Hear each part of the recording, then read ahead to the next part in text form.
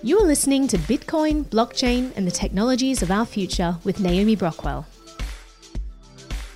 The attribute-based theory of money lays out a bunch of attributes that make for a good money, and fungibility is one of these. It means items that are identical that can be swapped out or replaced by one another. For example, you could have a $1 coin and easily switch it out for another $1 coin, and for all intents and purposes, they function the same way. They're basically identical, even though they have different years and different patterns on the coin. Bitcoin works basically the same way. You can swap out one Bitcoin for another, and they have the same function. But how far does that fungibility extend? For example, in the fiat world, if I had a gold coin that had a certain year on it, and it made that coin particularly rare, that coin would actually be worth more than another $1 coin. That adds a certain degree of non-fungibility between two $1 coins. Similarly, banknotes can easily be tainted so that they're easily tracked if stolen. This also adds a certain degree of non-fungibility. We often think of bitcoins as being completely fungible, but is that really the case? Recently, the US Department of Treasury actually put sanctions on certain bitcoin addresses, meaning that coins that are sent to or from those addresses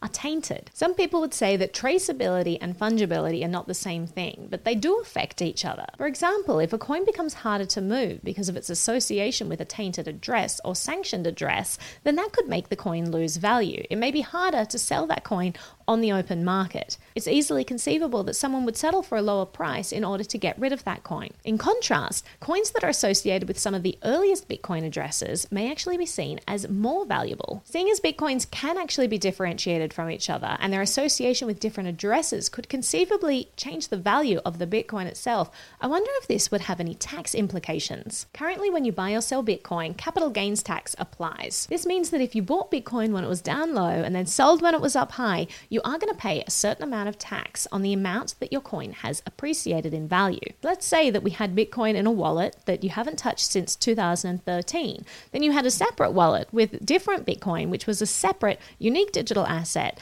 that you bought in 2018. Now, let's say that you only sold the coin that you bought in 2018, a coin that has actually depreciated. I wonder if tax laws group all of those Bitcoins together as fungible, interchangeable goods and average out the price, or whether you can actually identify that this is a unique, non-fungible asset, and while the price of the 2013 coin may have gone up, the price of your 2018 coin has actually gone down. If Bitcoin is going to be treated like a commodity, like, say, a house, I would presume that it should be dealt with like a house. You have one house that appreciates in value, you have another house that depreciates in value, and you only sell the one that depreciates. That should be what you're taxed on. I would presume that if you only touch the depreciated Bitcoin, that it should be treated differently. But at the end of the day, I wonder whether logic has anything to do with it at all, because a lot of tax rules tend to be very arbitrary decisions that bureaucracies make. But I would love to know your thoughts about the fungibility of Bitcoins and tax implications or other implications that this could have. So let me know in a comment below, and thanks so much for watching. For extra material and any links mentioned in this podcast, please visit naomibrockwell.com. If you'd like to watch the video version, please visit Naomi Brockwell TV on YouTube, BitChute, or DTube. Thanks so much for listening to this episode of Bitcoin, Blockchain, and the Technologies of Our Future.